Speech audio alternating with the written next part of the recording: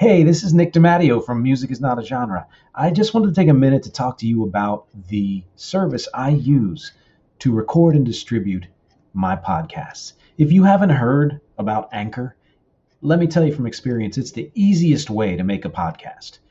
Here's why: it's free. There are creation tools that allow you to record and edit your podcast right from your phone or computer. Anchor will distribute your podcast for you so it can be heard on Spotify, Apple Podcasts, and many more. You can make money from your podcast with no minimum listenership.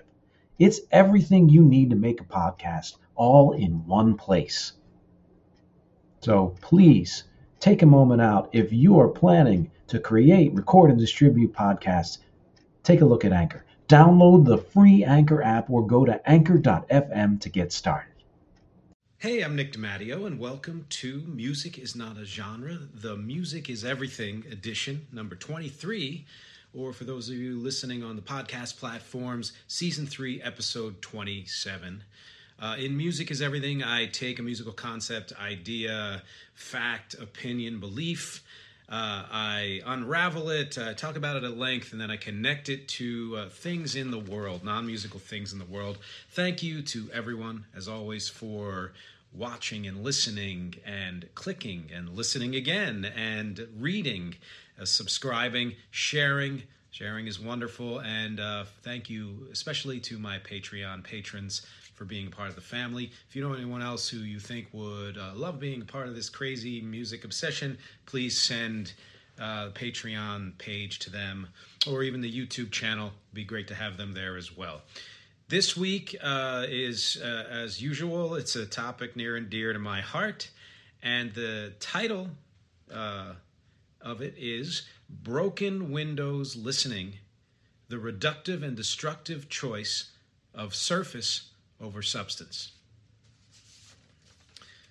Music is layered both vertically and horizontally. You've got the vertical stack of ensemble music, orchestras, bands, choirs, and then there's the horizontal layout of compositional structure, chords, melodies, verse, chorus, or theme variation, etc., which means even a single a cappella voice is layered. In each case, you're dealing with multiple parts that shape the whole. At times, one part is dominant, but rarely for an entire composition. For a musical work to make a positive impression, all these parts need to work well together. That doesn't mean every part does the same amount of work, serves the same function, or is even of the same quality. Let's first establish that perfection doesn't exist. It never has and never will. Musicians and singers can do so well that they create the illusion of perfection. Then someone else comes along and does the same thing in a different way and executes it equally well. Neither one is better nor more perfect. They each succeed, and each make a different impression. The same is true for parts not as close to quote-unquote perfect. We've all loved music that has less than stellar lyrics, passable rhythmic elements, quirky singing or soloing that doesn't follow strict technique guidelines, or just plain sloppy playing. Does this make that music not good? No.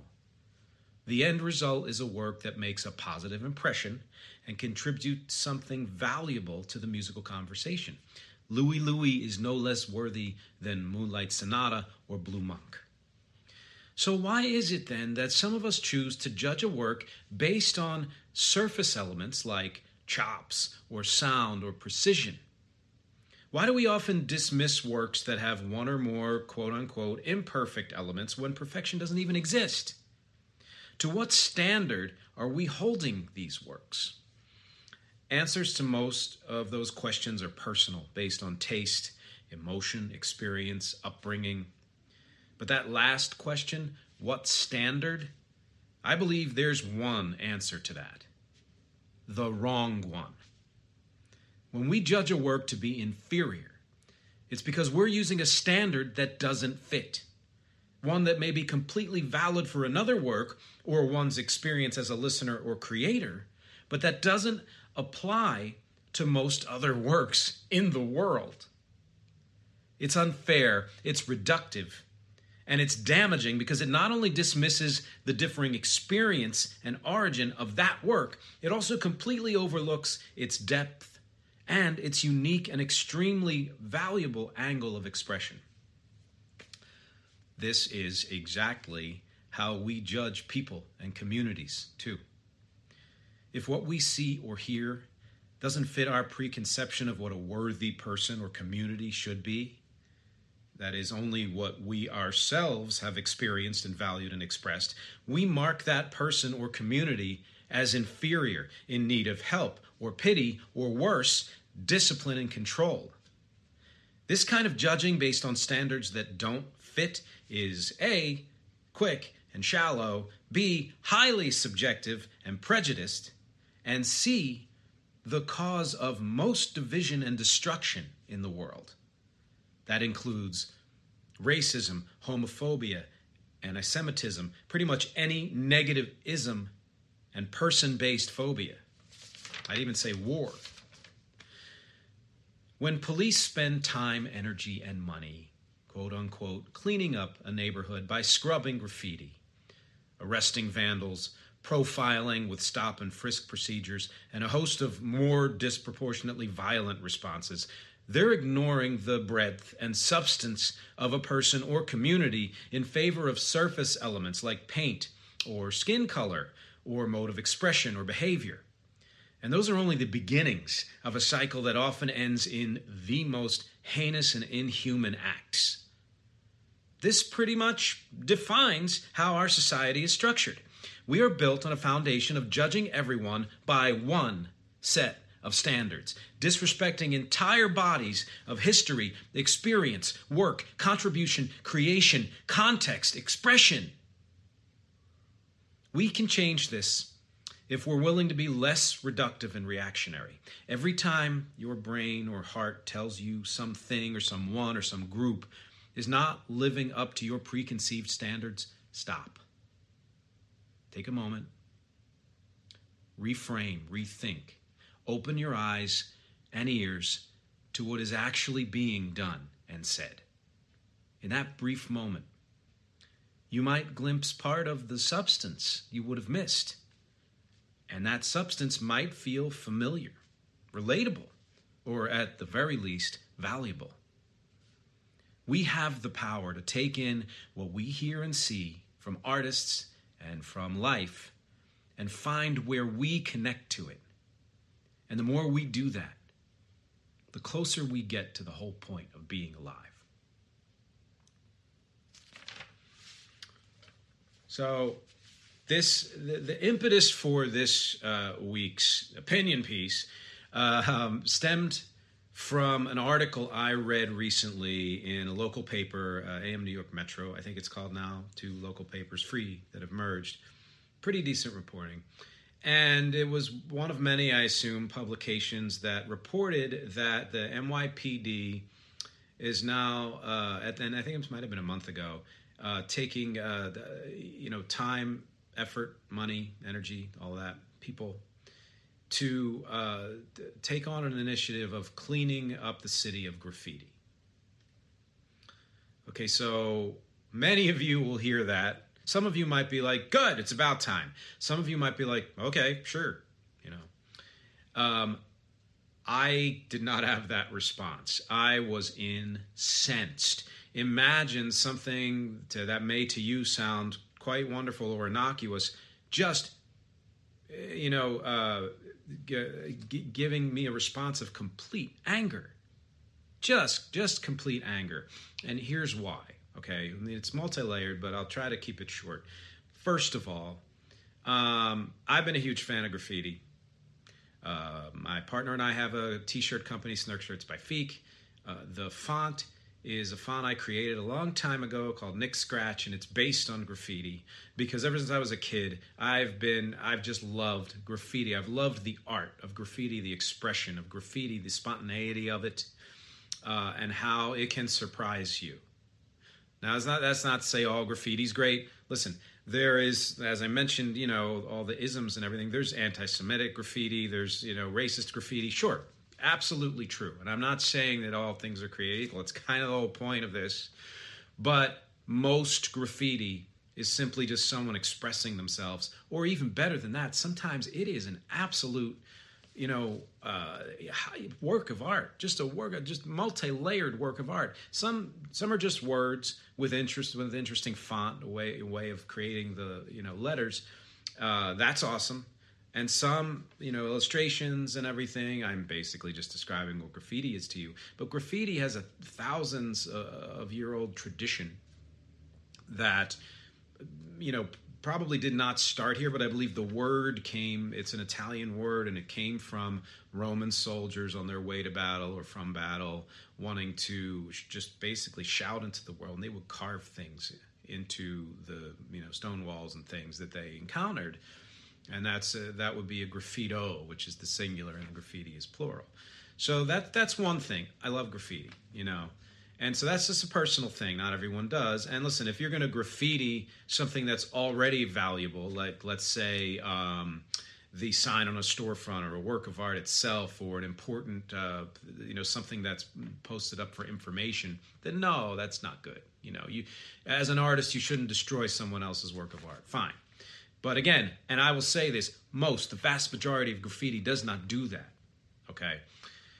But the main reason this incensed me is that we've just gone through a year of enlightenment, a year of us, being disabused of any remaining notion that the world as it is structured is fair.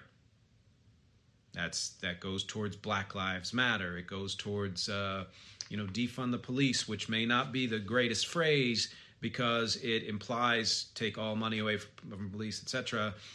But the idea behind it is something absolutely worth not just exploring, but hopefully implementing.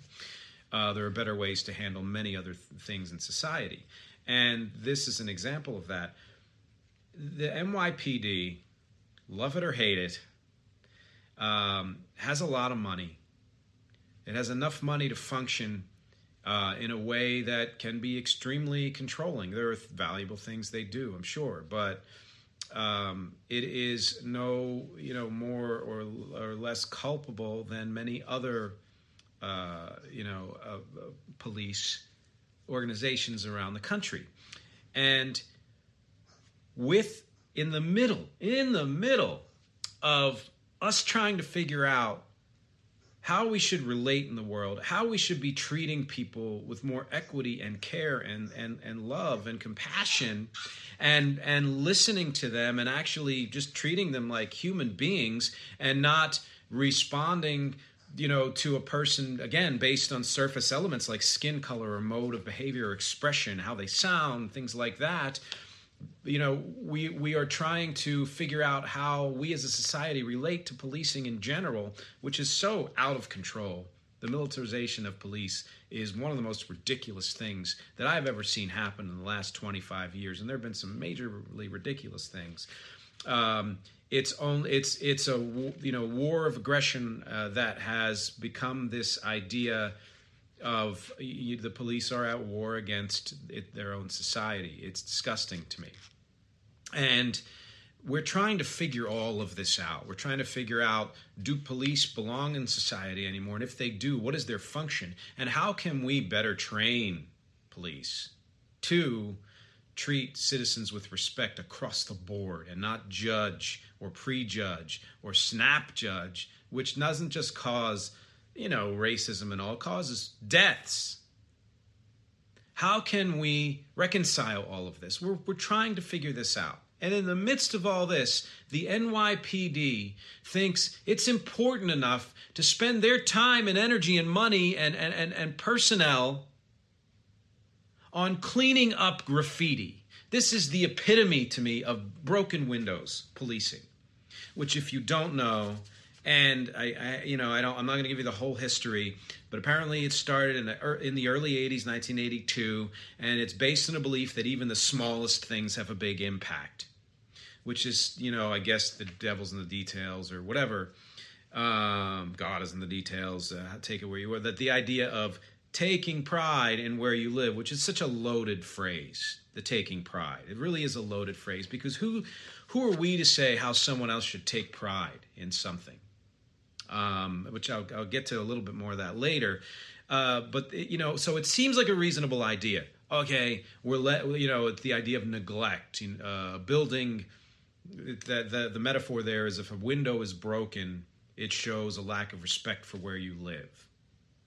But boy, that metaphor is take it to its extreme. And you get co-op boards or community organizations in housing who fine people for having the wrong color paint, or who won't allow people certain ways of modes of expression because they find it distasteful. Again, judging everyone by one standard, and that's minor. That's innocuous compared to taking it to its furthest extreme, which is police profiling, stop and frisk, police arresting and prosecuting people on the most non-violent of charges. I mean, thankfully, pot is legal now in this state, and hopefully will be in every state. But the amount of people who have been sent to jail, and if you consider the 3 strikes law, sent to jail for years and years and years and years over things like smoking pot or possessing pot or selling pot or things that are relatively harmless, or let's say you were arrested 3 times for vandalism, some non-violent thing, graffiti, whatever they want to use, euphemism they want to use, or the opposite of a euphemism, I guess, hyperbole, to describe that act. And then you're arrested 3 times for that, and you're in jail for years for what? Wielding a can of spray paint? And this is simply, as the origin of police in the United States, were a way to, control ex-slaves, or basically to, in some ways, re-enslave a population, to discipline and control. Put people in their place, That's what this all is doing. That's what broken windows policing does. It's just another form of discrimination. It's another form of profiling. Do you think that if the police went into a largely white, affluent community and saw some kid spraying graffiti, that their immediate response would be to slam him against the wall, cuff him, and arrest him, whatever it is? No, probably not. They were warning, or they'd say at least, you have to clean it up, something like that. It is absolutely profiling, and it's a waste of resources when the cops could be spending their time trying to figure out how to fit in society in a way that doesn't damage it, in a way that doesn't damage and do violence to people and communities.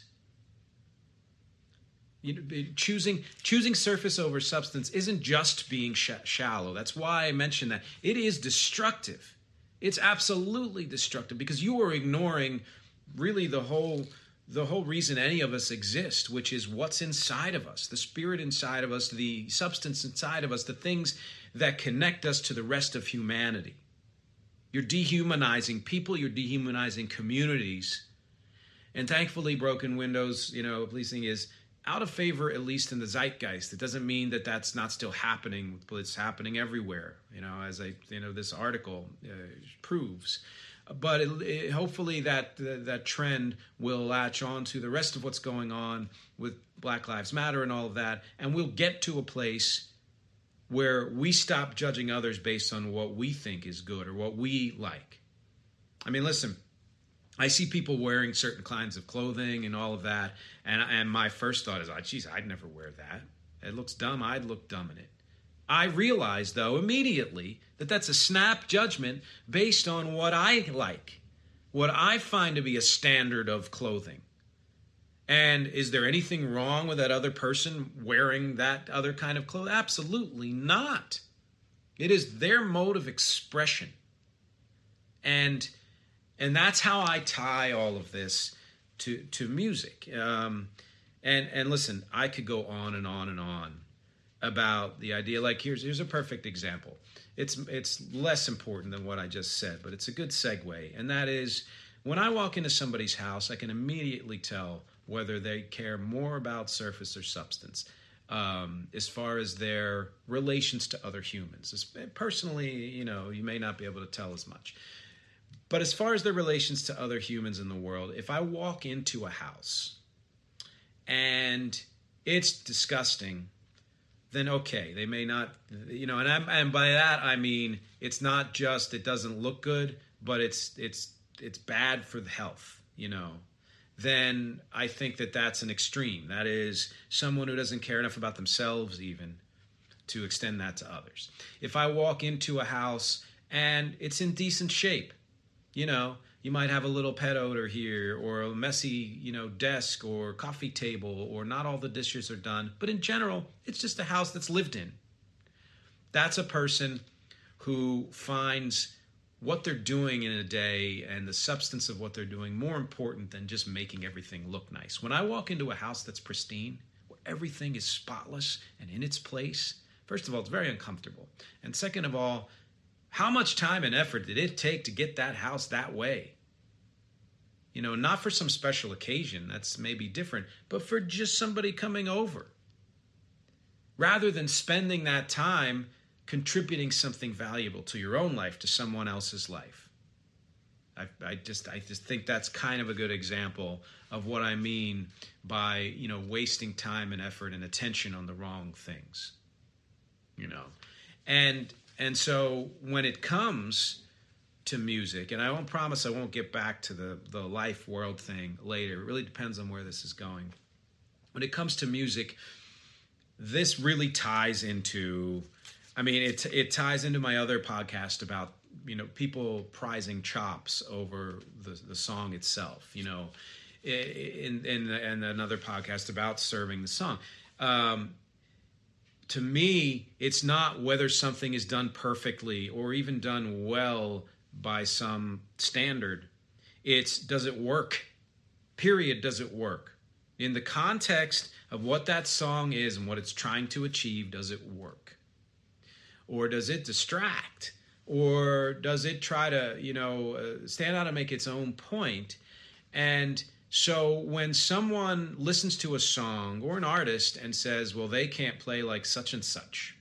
We do this to ourselves. Even as a musician, when I'm playing or singing, I often hold myself to a standard of some other, guitarist or pianist or bassist or singer and say, I'm not doing what they're doing. But then I'm experienced enough to wake up and say, that's not what's important. What's important is to make this my own. And how can I be the best me, in that context? Well, how can the song be the best song? How can the player be the best player? Does someone listen to B.B. King and say, well, he can't play the way Steve Vai can play, or Joe Satriani can play, or Eddie Van Halen could play, or any virtuoso? No. Or if you do, then you're doing broken windows listening. You are taking a standard that applies to one kind of playing and applying it to all kinds of playing, and that's ridiculous to me. It's like people who teach certain kinds of vocalizing, of singing, who believe that the only way to sing is in proper operatic form, with using your instrument in that one way.